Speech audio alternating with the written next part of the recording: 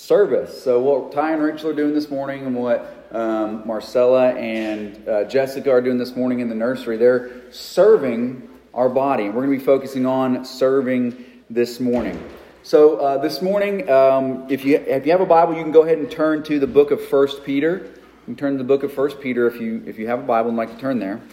But to just catch up and bring us up to speed on where we are in our sermon series, remember we are talking about membership. Membership matters. Membership is an important thing, and what goes along with that when we think of membership? We've talked about so far, the first sermon we talked about what is the church. We talked about how the church is God's people. It's a gathering. It implies that there are members of it, right? The church is God's people from all time and all places, from everywhere. From Abraham to the little boy that was just born, or the person that just put their faith in Jesus, all God's people, all believers from all time, the universal church. But we practice local church membership because the local church, places like the First Baptist Church of Commerce, are a visible, tangible expression of that universal church. So our church here at Commerce First Baptist is an outpost of that kingdom, right? In one sense, you could say it's like an embassy of God's kingdom here on earth. We talked about who can be a church member, right? And when we think of the local church, we can never know for sure if we've got only believers in our midst, but we talk about who's supposed to be a church member. It's somebody who's born again, who's put their faith in Jesus, and someone who's baptized, who's made that faith public through the way the Bible tells us to make it public, which is through baptism. And anybody that's done that can be a member of a church. Then we've started to talk about what are the expectations of a church member. If you are a member of a church, what's expected of you? What is it that the people of the church are expecting from you as a member? Last week we said the first requirement, the simplest requirement is this. If the church is a gathering, then you're required to gather regularly. Gather regularly. You should be seeking out, finding ways to put yourself in the gathering of God's people as regularly as possible. As regularly as possible. That doesn't mean that if you miss one time, we keep record of that, and if you get 3 tardies or 3 absences, you're out, right? That's not what we're saying. But as long as you're physically able, you should seek to be here among God's people, gathering with His people.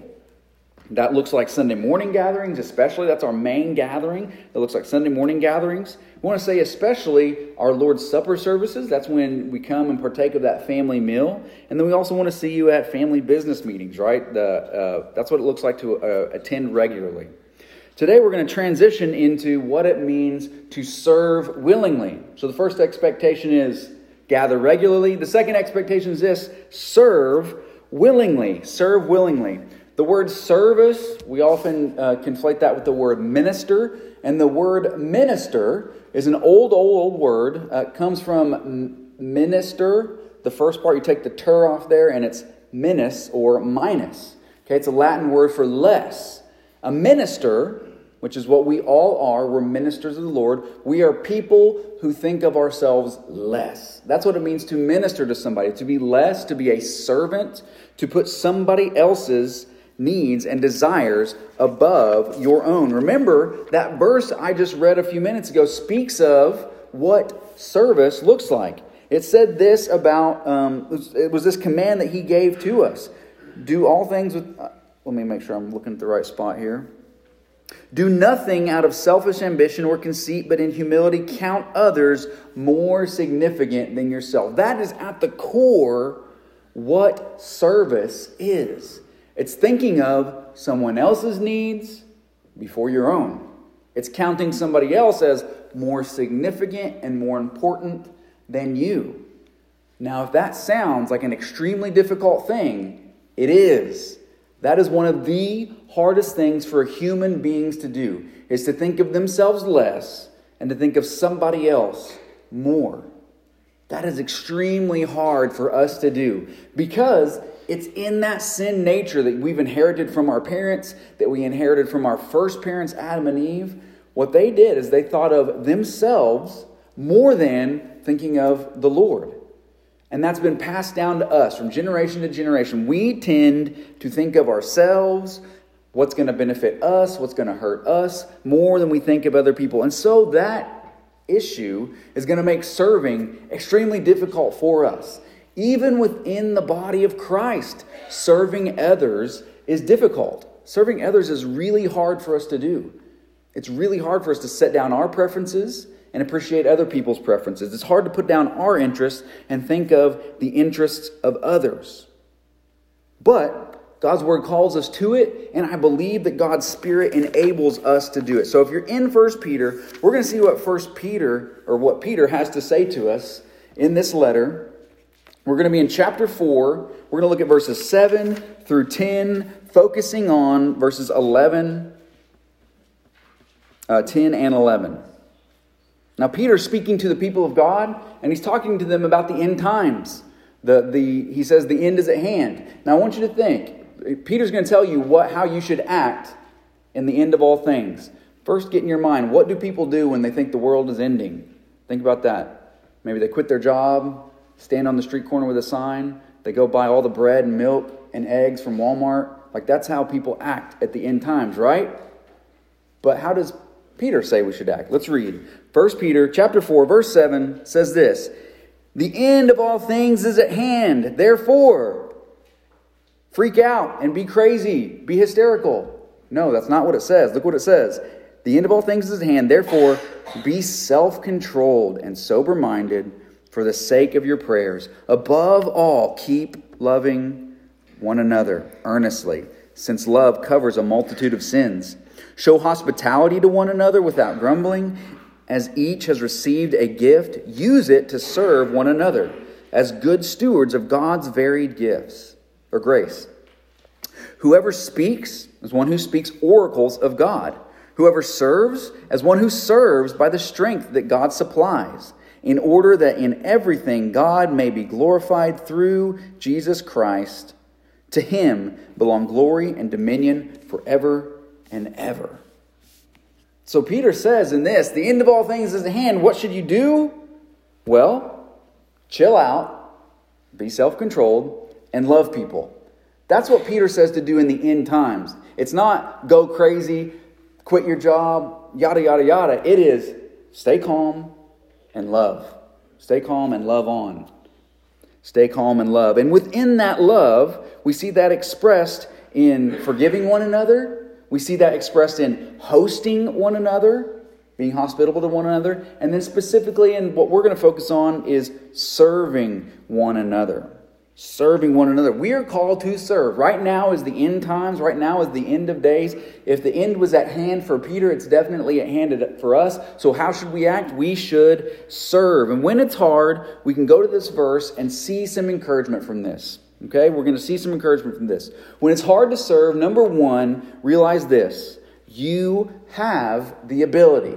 You have the ability to serve. When it's hard to serve, think about this. You have the ability. This verse says that each person has received a gift. Each person has received a gift. You see that in verse 10. As each has received a gift. God gives gifts to his children, spiritual gifts, that they might use them to build up the body of Christ. God's given each of us that. When we put our faith in Christ, he molds and shapes us into his image, and we have a gift that we can use to serve. You have been given a gift. God's fingerprint is left on you as he's molding and shaping you, and he's given you a gift. Each person. No one can say, I don't have a gift. Maybe you don't know what your gift is at this moment, but you do have a gift that God has given. Each person has received a gift. And each gift is different. Each gift is different. In our verse, it says, if someone serves by speaking, let it be known that they're speaking the oracles of God. If someone is just serving, like kind of doing service tasks, let us know that they're serving by the strength of God. These gifts are different. Think about the list that we find in the Bible of the gifts of the Spirit. We find them in Romans 12 and 1 Corinthians 12. Romans has this list. You don't have to write these down, but Romans has this: prophecy, serving, teaching, exhortation, giving, leadership, and mercy. Okay? 1 Corinthians list says this: speaking wisdom, speaking knowledge, faith, healing, miracles, prophecy, discernment, tongues, interpretation of tongues, and administration. So we see these two big lists in the Bible, and those lists don't match up. So you know what that tells us?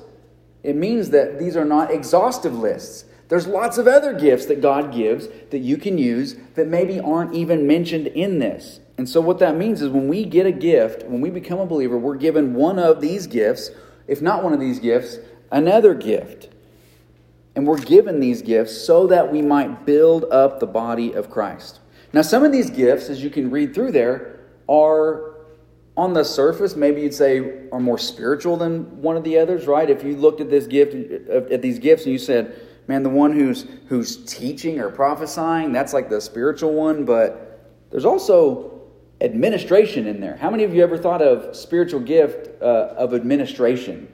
That's not exactly what we would call a spiritual gift, but the Bible calls it a spiritual gift. If someone has the gift of administration, that is a spiritual gift. Some might seem more spiritual than others, but they are all spiritual gifts. Some might seem more important than others. Some get more attention, meaning they're up front and people see them. Some of these gifts are in the back and no one sees you do them. Some gifts are behind the scenes. But all these gifts are different, and they all have their different purposes within the church. They all have their different purposes within the church. So how is it that you can know your spiritual gift? There's a list of them here, and like I've said already, these two lists don't even include all of the spiritual gifts that someone might possess. So how is it that we know what our spiritual gifts are? Well, here's a few quick tips on how you might start to discern what your spiritual gift might be and how you might use that to serve. Number one is pray about it. Ask God, God, show me what my spiritual gift is. Show me what my spiritual gift is. Number one, pray. Number two, you can study the subject. Study the subject. Those passages that I mentioned earlier, it's Romans 12, 6 through 8, 1 Corinthians 12, 4 through 11. We didn't mention this one, but Ephesians 4, verse 11 also speaks of a spiritual gift. And then 1 Peter 4, like we talked about today, 7 through 10 speaks of that. Study the subject. Go in and dig. Start to define what those are. For the sake of our sermon today, we're not going to go through and define each one of those, but go through, study, and see what each of those individual gifts are and see if that might be something that the Lord is leading you to. So 1, pray. 2, study. 3, observe others. When you're at a church, remember we said, don't waste these gatherings. When we gather together as God's people, don't waste these. Observe what other people do. Observe other people's spiritual gifts.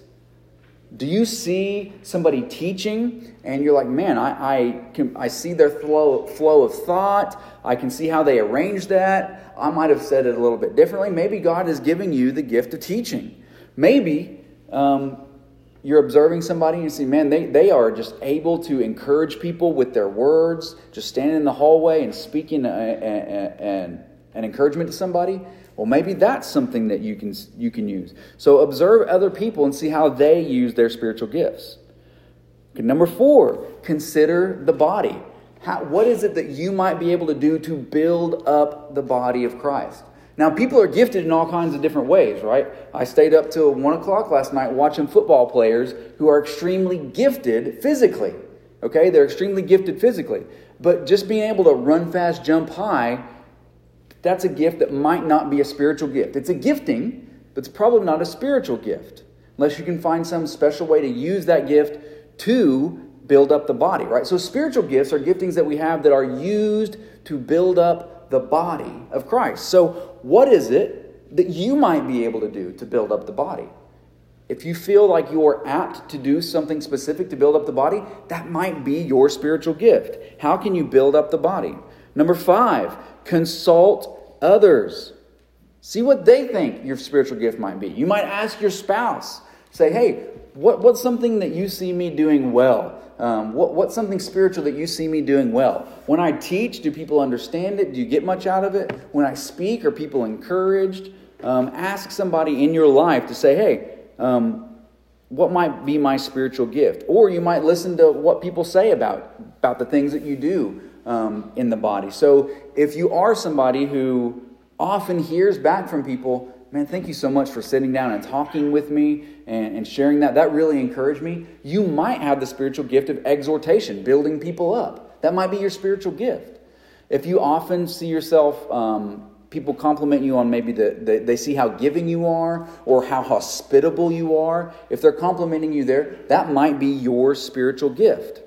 And then finally, next, I don't know what number this is, experiment. Try out some of these different options that there are. If you think, man, maybe my spiritual gift is affirmation and exhortation, building people up with your words, try to do that more often. Maybe your spiritual gift is teaching. Maybe seek for opportunities to teach. It doesn't have to be from this platform, right? It can be in a classroom. It can be one-on-one with somebody in a small group, men's breakfast, whatever that might be, women's outings, whatever that might be. Maybe seek for opportunities to teach. Seek for different ways to experiment with these gifts. And I'm certain that if you do those things, you go through the process of praying, studying, watching other people, thinking about how you might build up the body, hearing what other people say about your giftings, and experimenting with those, something's gonna bubble to the surface. I'm sure of it. And if not, at least you're gonna start to see how other people are using their gifts and how you might benefit from them. So everybody has a spiritual gift. And when you think about yourself and you think, man, I'm low down, no good, yellow-bellied, whatever. I cannot do anything helpful for the Lord. That is a lie. That is a lie from Satan. That's what Satan says to you to get you from using your spiritual gift that's extremely important for the body. Every one of your spiritual gifts are important for the growth of this body. And don't let Satan lie to you. You have the ability to serve. When it's hard to serve, remember, you have the ability. Second, you have the responsibility. You have the responsibility to serve. This verse goes on to say, in verse 10, it says, as each has received a gift, use it to serve one another as good stewards of God's varied grace. A steward is a caretaker. It's somebody who's meant to take care of something. We think of that. We see that in the Bible. Remember when there was a parable Jesus told, and there were 3 servants. A master gave them each a certain amount of money and said, hey, take care of this. And what those servants did with that, one of them buried it in the ground, didn't do anything with it. But the other 2 servants used that money and doubled it and gave it back to their master. And when the master came back, he said, these 2 servants have done well. They've taken what I've given them and they've used it to give back more to me. But this servant over here didn't use the gift I gave to him, and he wasted it. He didn't steward it properly. So when we're given a spiritual gift, we're called stewards of that gift. You've been given a tool. You've been given the keys to a specific vehicle. You've been given the protection of a certain prize, and you're supposed to use that for God's glory. And that gift that you've given is a gift in and of itself. It's something that you didn't earn. Therefore, it's not yours. It's been given to you as a gift. So, when you realize what your gift is, don't squander your gift. Don't squander it. Just like that servant, he buried it in the ground and didn't use it. He squandered his gift. Your spiritual gift is like a muscle that has to be worked out. And if you don't work it out, it's not going to grow. It's not going to be used. Most spiritual gifts, or a lot of people's spiritual gifts, go unused. They sit in the garage on the counter. They collect dust and they don't get used. And if you're not going to use that spiritual gift, you're going to have a really hard time making an impact on the people in your life and giving to the body of Christ. So don't squander your gift. Don't let it sit. And then also under that, don't steal your gift. Here's what I mean by that. The Bible speaks of teachers. In the Bible, it speaks of false teachers a lot. And what does it say about false teachers? It says that some of those false teachers use their position for selfish gain or greedy gain. The old school version of that is the filthy lucre, right? It's this selfish gain, using their gift for selfish gain. It's those preachers that will preach and use that to gain maybe social status, likely monetary value to get money, right? It's using a gift that God has given you only for yourself. Now, if a preacher can do that, so can you. You can use your spiritual gift selfishly, I think. I think you can use your spiritual gift selfishly. might look something like this. If you have the gift of leadership, what is leadership? It's a very powerful tool. It's influence over people. That's what leadership is.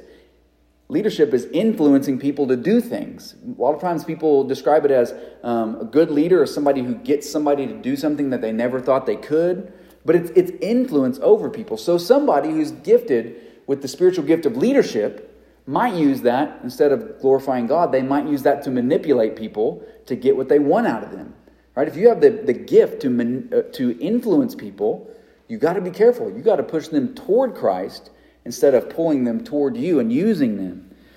So if you have the gift of leadership, don't use it to manipulate people. If you have the gift of giving, meaning God has blessed you with either an abundance of money that you can give away or resources that you can use, or maybe you're just somebody who's very good with your money and the little money you have, you're able to give out. If you have that gift, don't use it to puff up your own name to say, look at the amount of money I gave, right? That's using that gift that God gave you for a selfish reason.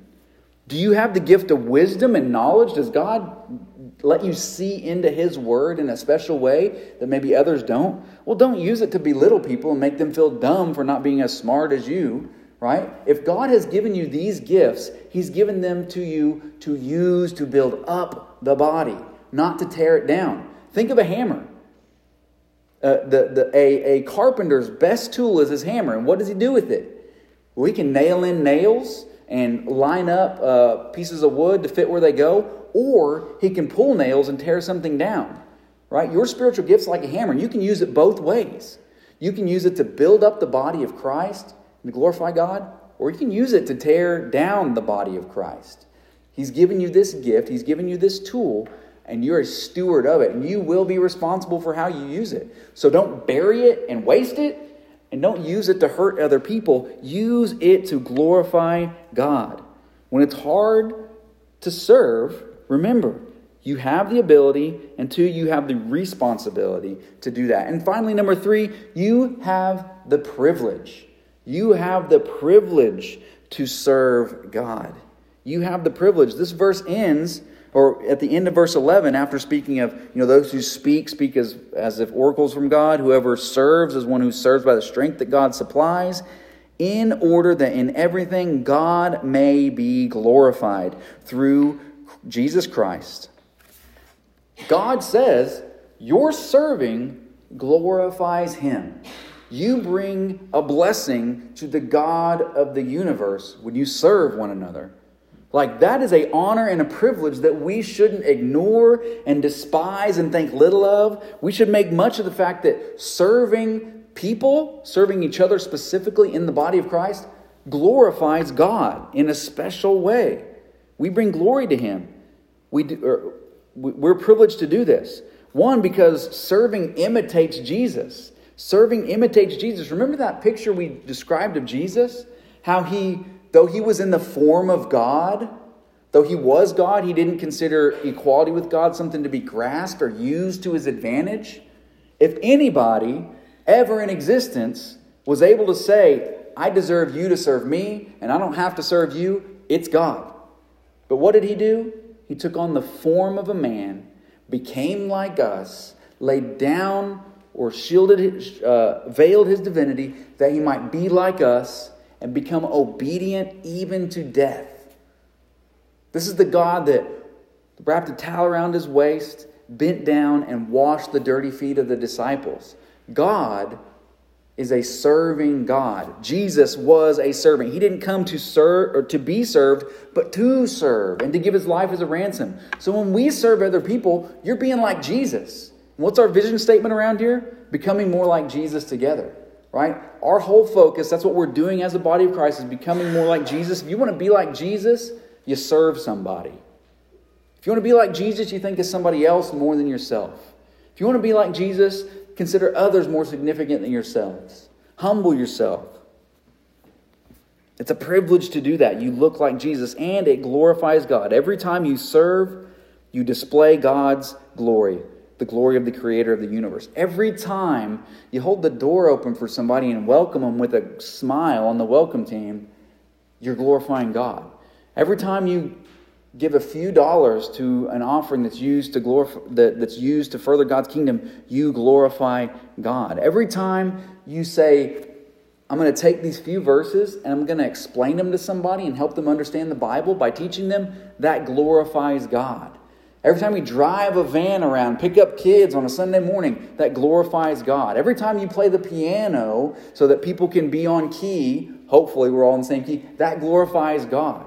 Every time you carry a little flat bucket through the aisles so that people can give out of the abundance God has given to them, you glorify God. Every way that you serve the Lord and serve His body, you bring glory to the Creator of the universe. You bless His heart by doing that. It's a privilege, so don't waste it. Don't see it as something insignificant. Whether it's standing up on a Sunday morning and preaching a sermon or cleaning toilets, whatever it is, however great or minuscule it might seem, it glorifies God. And it's a privilege that you might do that. So what does that look like at FBC Commerce? What are some practical applications we can make for FBC Commerce? Well, I want you to think, as we close up, of two categories of serving: informal serving and formal serving. Informal serving and formal serving. Informal means there's no set program, there's no specific way, there's no group that's assigned to this. It's you are looking around at the people that next to you in the pew and people that are in this circle, and you think, man, what's a way that I can serve them? As we close today, we're going to have a time of prayer, and I want you to pray, God, how can I find somebody to serve in an informal way? Again, that's a way that's not planned, or it might be planned, but it's not part of a program. It's not been assigned to you. Hey, serve this way at this time in this manner. It's, how can I look to other people around me and serve them? You know what that takes? It takes for a moment you saying, what kind of needs do they have? And can I set down one of my needs so I can meet their needs? So pray about how God would lead you to serve informally, kind of just randomly. Second, pray about how God might lead you to serve formally.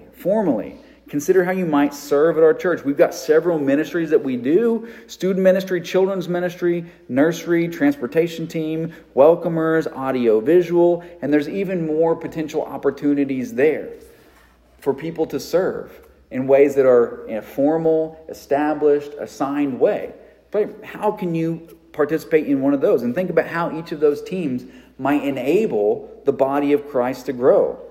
We love to have babies in here, and we love to have children in here. But sometimes it might be hard for a parent to focus with the baby. So the nursery is available for them. If you don't want to put your baby in there, that's great. That's fine. And if they cry, don't worry about it. But for your sake, if it feels more comfortable for you, we have a nursery. Some students, some adults can't drive to church for whatever reason that morning. And waking up a little early, driving the bus, allows other folks to come to church that might not be able to. The welcome team, finding that time instead of like sitting down and being comfortable before service, maybe you're standing up, sometimes in the heat of the day, so that somebody, when they walk up to our church, sees a bright, smiling face and feels like we're actually glad they're here and that they're coming to visit us. That's an amazing thing. Each one of those ways serves other people and glorifies God.